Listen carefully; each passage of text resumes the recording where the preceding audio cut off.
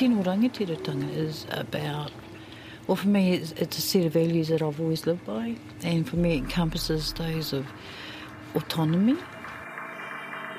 Tangata ia kona ki te kāinga, tua nei te marae tauana, which means someone that's taught at home, when they stand on the marae, they will stand with confidence. That's a basic interpretation. Now we're challenging ourselves in terms of whether the whakatauki we've used for hundreds of years, whether they're still applicable in this day and age, in that whakatauki talks about being taught at home. Well, a lot of our people, they haven't got the kaumātua or the skilled or the learned people in their whānau or hapu to teach them, so they have to go elsewhere. Got our website up and Pippi sold out in like 36 hours, and we were just like, wow, what's going on? The website was like clogged. Yeah, everybody. Like, I can't get in. And my Google Analytics is saying like there's like 5,000 people like trying to get in the door. Trying to push one button. Yeah. And we actually just sat, like, we were in our pajamas because it launched at 9 o'clock in the morning or something, and we just didn't really know what we were doing. We turned it on and we sat there and we just watched Google Analytics and watched what was going on Facebook, and we just were in this moment of, it was just surreal. E ngā mana, e ngā reo, he ngā kārangaranga maha o te motu, nau piki mai, nau kake mai, ki tēnei o ngā hōtaka, ko Justine Murray Aho. This is Te Ahi Kaa on RNZ National. It's the final show of 2017, and tonight we feature a few highlights from stories covered this year. From a Rotorua couple who launched a series of Māori talking dolls called Pipi Ma, to a sit-down chat with Te Urutau Mātua Chair Tamati Kruger, 10 years on since the Tūhoi raids. There must be a process by which that error or that wrong is explicitly described, and that there is some type of apology, because an apology is just a recognition of the error, and then a commitment by all parties to help each other avert a reoccurrence of that. But first, in the next few months, kapahaka groups from around the country will be gearing up for regional competitions next year. The winners from the regionals qualify to compete at Te Matatini, or the Olympics of kapahaka, hosted by Wellington in 2019. Joe Harawira featured on the show this year. He's an ex-performer with Te Whare Wānanga o Waikato. He's competed at 13 nationals and is a 5-time chief judge at Te Matatini. We caught up with him at his home in Whakatane. You must have to be very open-minded in the capacity as a judge if something is presented to you that you don't quite agree with. You have to understand all of the not nuances, but you have to understand the tikanga of the two of the different lohe. It's not for me to see something that I don't like and to judge them on what is their tikanga. And it might be the way they lift their foot, might be the way they hold their hands and swing their arms, and that sort of thing. It behoves the judge to understand the different styles, I suppose, and the different tikanga that each of those rohe have in terms of their their stance on stage. So you have to be quite open to that. There have been examples whereby something has been performed on a stage by a group, a particular judge is not happy with it and has marked down because it doesn't fit within their tikanga. But that's not actually right. I don't believe that's right. You have to accept everything that comes on the stage because that's their performance, that's their tikanga. You draw the line when you know it crosses the tikanga boundary. So, for instance, there are many, many different types of haka. There's the peru, there's the haka taparahi, there's a whole range of different types of haka. The haka taparahi has got certain tikanga attached to it. It's the standing upright, takahi, te waiwai kotahi, a few ringa, wera, those sorts of things.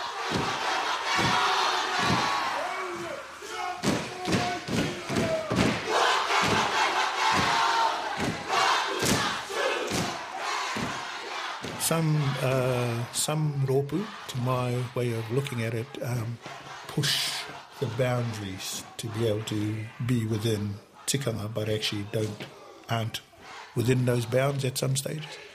And so in order to portray a story like, say, maybe the separation of rangi and papa, they're down as a hakataparahi in the program, but they lie on their back and do a pushing up with their feet movement. Right, which takes it out of the hakataparahi genre. From the haka exponent Joe Harawira to Queen of the Poi, Ngā Moni Huata, who descends from a long line of weavers. She was taught how to make kākahu, piu-piu and poi from flax. She grew up at Te Pākehā Marae Rotorua and wrote the book The Rhythm and Life of Poi. We visited her home at Te Whakarewarewa.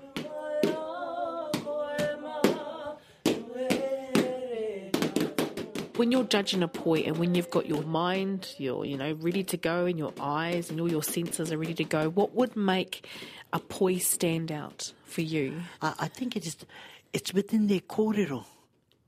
That's the beauty. That's why I'm saying you can't afford to be tight. These people give their scripts. You understand that? And we're lucky. We can get all of their kōrero, all their stories. Okay, and I'll just watch and I said, okay. And then I'll listen. I know mostly everybody goes to the second row. What do you mean by that? That's why they're in the second row. The bears come forward. So mine is a pikiake te rātou nei mahi, so that they can reach the taumata area. At one glance, you know exactly where they are and where they're not at, but what you do that I said, this is what you need to do to pick up. It doesn't have anything about their marks, because I said, a taua wā ka pika te koe ki te taumata, te tahi taumata, hoi anō, again too, when it comes to that area of performance, even though I can say the feet are out of sync, this is out of sync, that's you let them know that they need to pick up on that. So I don't look for the mistakes as big mistakes. It's just really pikiake. Improvements to make. To improve. Each one is on a par together, and you just have a look at their performance-wise. But the other thing we have to do too as a judge is, if you're going to take up points, you tell them why. They have to know why. Yes. Because, I've been in teams too, and know some of the judges don't say why they've taken the marks off. I said that's detrimental to a group. Kia ora, Ngā Moni Huata from her home in Rotorua. This year, on October 28, marked the inaugural Rā Maumahara, or the National Day of Commemoration of the New Zealand Land Wars.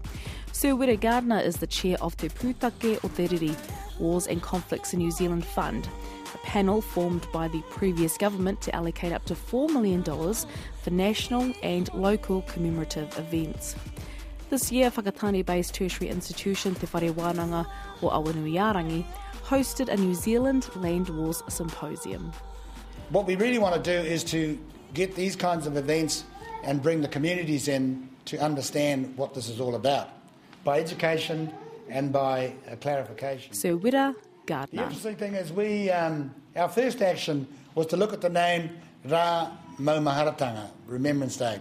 We thought that was a bit sort of elusive, and we thought that pakanga in itself was too narrow, so we actually Peter Tupene came up with the Pūtake o Te Riri, which is the basis of, in a sense, the basis of anger, which includes both war and conflict. Not all conflict ends up in war. So it means that if you're a community and there is a conflict between your community and the Crown at this time, but you didn't necessarily go to war, you're entitled to actually come to our fund and seek some resources to help you explain that to your broader community or whatever you like. I think we spend tens of millions of dollars on commemorating World War I. I have a real concern about World War II, and Harawira will tell you that in Crete, one of the famous battles of Crete was 42nd Street, where the Māori Battalion led a bayonet charge which almost destroyed the leading elements of the 141st Mountain Regiment. And we had 2 Australian battalions on the right, the 2nd 7th and the 2nd 8th, and we had 5 New Zealand battalions spread along this road, which is called 42nd Street. They had been fighting for 7 days, they were buggered, they had no food, they had no water, they had little ammunition, and all up there would have been about 2,000 of them along this stretch of road. The Germans were chasing, they'd landed mountain troops onto Malemi Airfield, and they were aggressive, they were fit, they were highly trained, and they were going to deal to us. So they came trundling towards us, and they got close, shots opened up, the Māori Battalion stood up and hakaed and charged, and the rest of the New Zealanders got up, the Australians got up, and they all charged and pretty much destroyed 141, or the leading elements of the 141st Mountain Regiment. Now, here's the point. If you go to 42nd Street now, you'll see a memorial to 42nd Street. It was built and sponsored by the Australians. So my point is that if we do not claim the battlefields that are ours, then someone else will take them away. I'm not saying that we're necessarily celebrating war to that extent, but they were our losses, they were our energies, and therefore we have to make sure that certain places across the world in World War II, and I can name them, Malemi Airfield, 42nd Street, Tabaka Gap, Takruna, Osonia, not so much Osonia, Casino with B Company and A Company went in. Those are places where New Zealand has carved out an epic reputation for soldiery, for courage and bravery.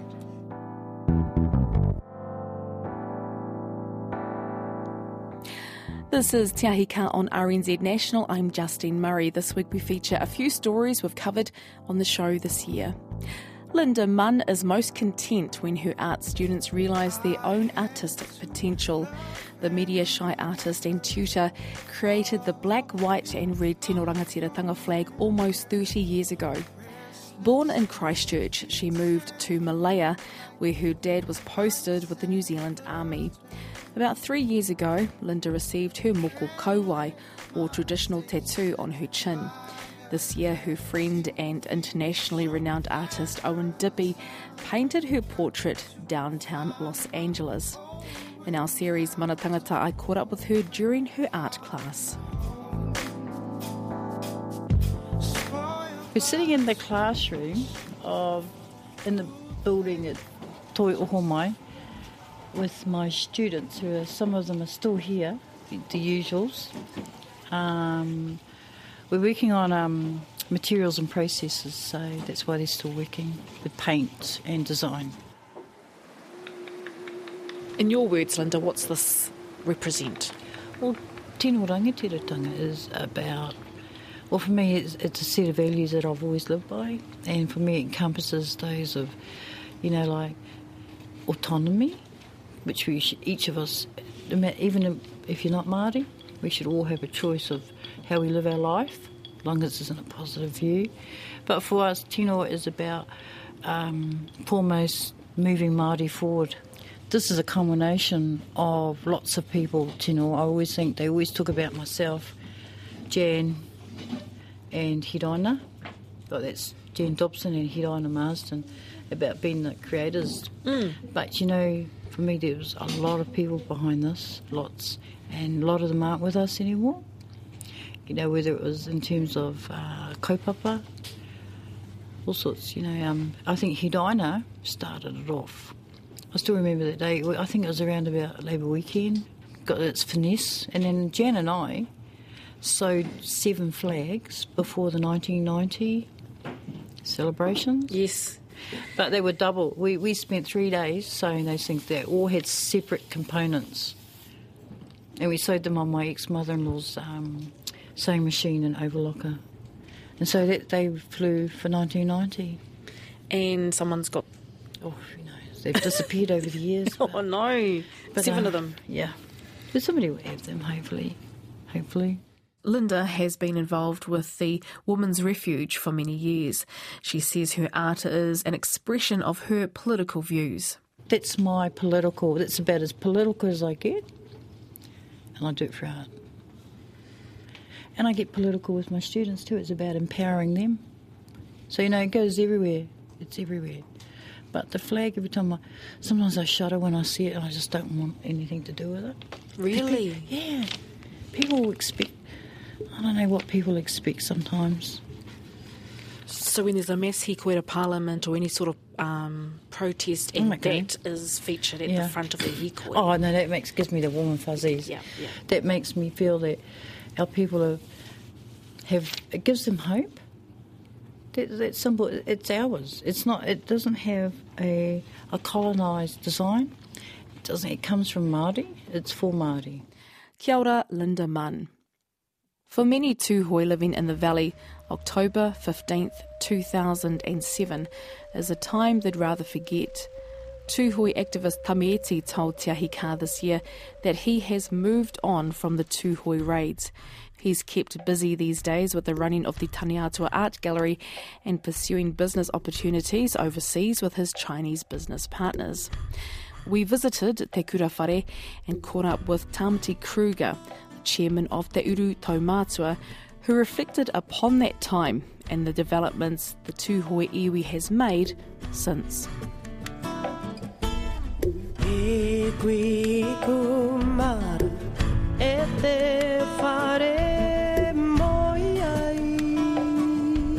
When you claim to have mana motuhake, that you can resolve your own issues and bring some reliable, permanent conclusion so there are no ghosts hanging around. We did things that the New Zealand justice system could not do. What the court system in New Zealand did was vilify and criminalise people. And they were out to seek guilty parties, and that's all the system can do. It does not resolve relationships. The court system does not do love, peace and harmony. It criminalises. So it fell short of the mark. Reconciliation and repairing and fixing relationships was something that was left for tūhoi to do. Tūhoi were not asked to do that. Tūhoi saw that it had to do it. But the Crown, the police, were not viewing that as something that they had to do. They were just prepared to leave it there. Yeah. So that's what we did, and I think it's important for the listeners to understand that when you can deal with your own issues, you have mana motuhake. You use your own traditions and customs to do that.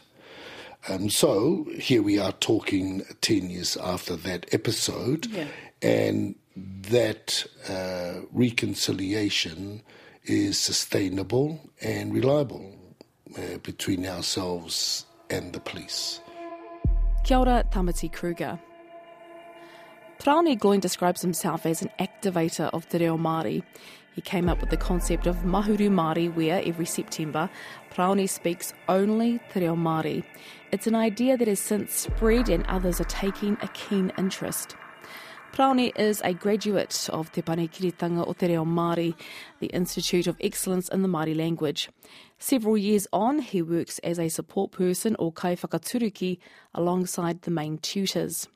When we caught up with Praone this year at the head campus of Te Wānanga o Aotearoa in Te Awamutu, he outlined how the language needs to shift to fit in with how people access information. Cue social media, podcasts, and even the reinterpretation of proverbial sayings. Tangata i ako na ki te kāinga, tua nei te marae tauana, which means someone that's taught at home, when they stand on the marae, they will stand with confidence. That's a basic interpretation.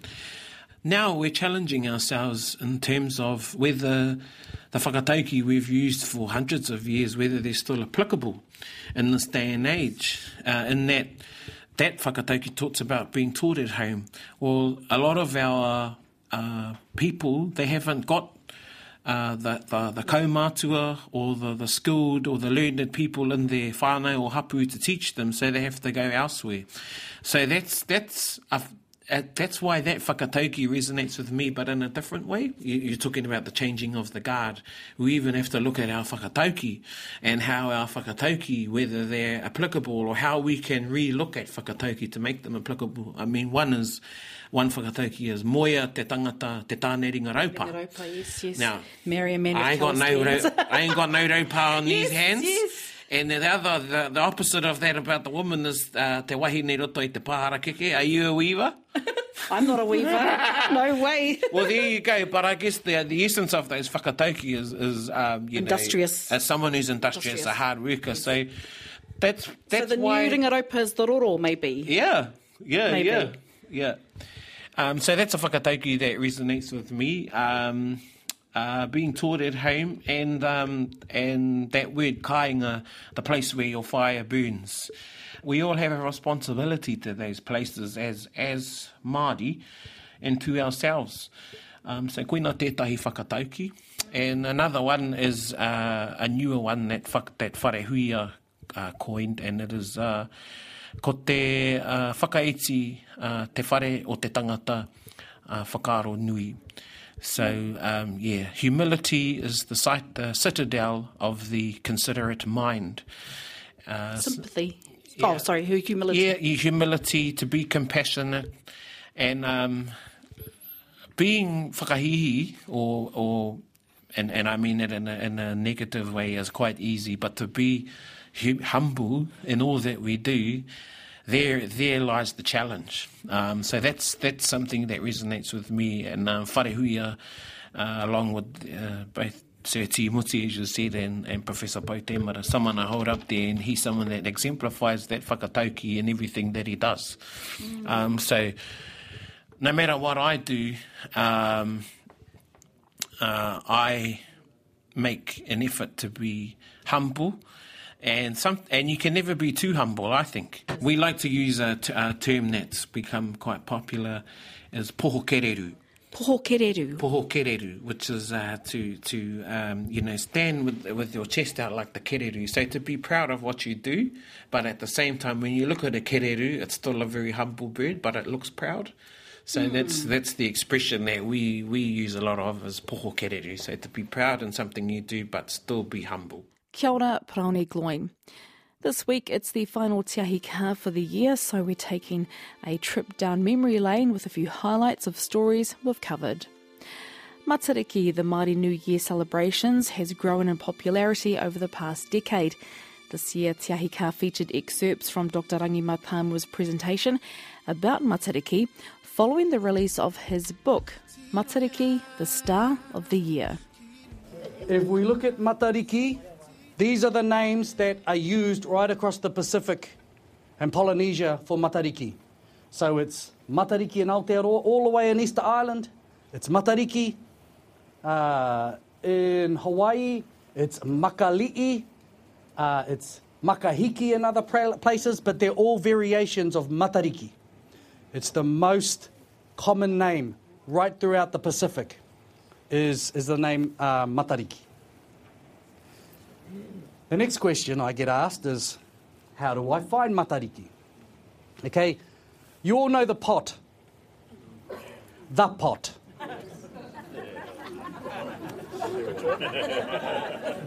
The kōhua.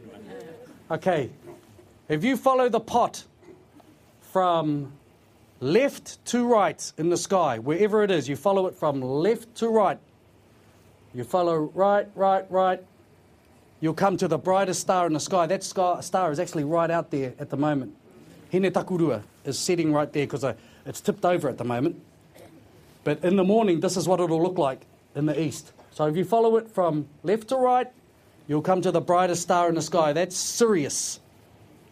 Yep, that's a dog star, they call that. That's the reason Sirius Black turns into a dog. That's a dog star. Okay? Don't go right. You find the pot, you find the bottom of the pot, and you go left. Sing Beyonce's to the left. To the left, you'll come to this diamond shape in the sky. That's te kokota. That is the face of the bull. And you go just a little bit further left, you'll find matariki. That's how you pick it. So the pot must be the easiest cluster to pick out in the sky. Okay, when you find the pot, tautoru, hane matatoki nā whata tautoru. And you go left, you'll bump into matariki. That's how you find it generally. And we were front row at this year's Matariki celebrations, the Kaumātua Kapahaka, hosted by Te Papa in Wellington. You just performed about, 10 minutes or 20 minutes or so ago. What practices does it take in the lead up to this? Oh, look here, with our lot, you've got to practice every week from last year, and they'll still not know it. But it's a lot of fun. They really enjoy it, eh? Most of the songs came from Morven. One or two were composed by his dad and his maternal uncle, Te Ope Wanarere, and one by his grandmother, his paternal grandmother, Raina Pine Ranginui from the Awa. And yes, Morven is known for all his goodwill, and so most of the songs carry that message. So we're happy to carry that on for him too. Waikato Tani Wharau Kaumātua Group honoured Tō Mairangi Paki, who died in April this year. So what does this event mean to the Rōpū? Oh, big thing because of our patron Tō Mairangi, the King's sister, and she just passed away, and we come to bring her kawamate. So were you here, the Rōpū was here as a way to honour Tō Mairangi? Aye. Tell us about some of the waiata. We can walk if you want to. We can walk and talk. Some of the waiata. Te Maungaroa is she used to teach hula in Hawaii, and it's a special waiata for her. So what's one of the most ngahau waiata? What are we talking about? The te puia. Timatanga te puia. Well, for us today, it's more for Tō Mairangi, because being the patron of Kaumātua Kapahaka, so yeah, it's special for her. Kia ora e ngā ruruhi o te Matariki. Heoi anō koera te hōtaka whakamutunga o Te Ahi Kaa mō tēnei tau. Anō ngā mihi ki ngā kai kōrero katoa, kua homai tā koutou koha kōrero kia mātou. That's the show for the year, thanks to everyone who has featured on Te Ahi Kaa for 2017. To those behind the scenes, me ki ko ngā ringarau pai whakapaukaha ki te tutuki pai te oro, te whārangi ipurangi me ngā tuhi ngā mihi. To the studio engineers, the web team, Shannon Honui Thompson, ngā mihi nunui kia koutou katoa. Meri kiri himete me ngā mihi o te tauhau.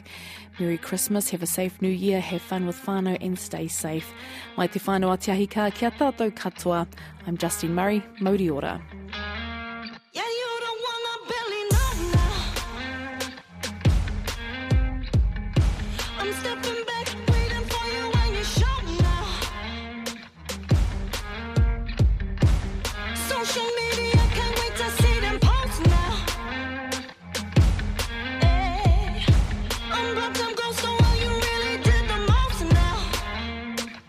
You really did the most now. I wonder if we ever gonna let this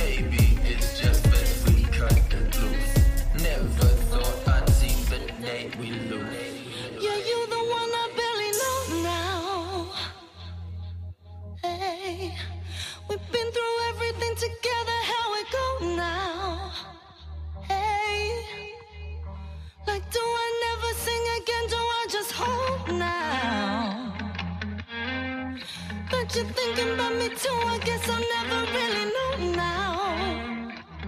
Guess I'll never know. I'm praying deep down that you'll catch me at my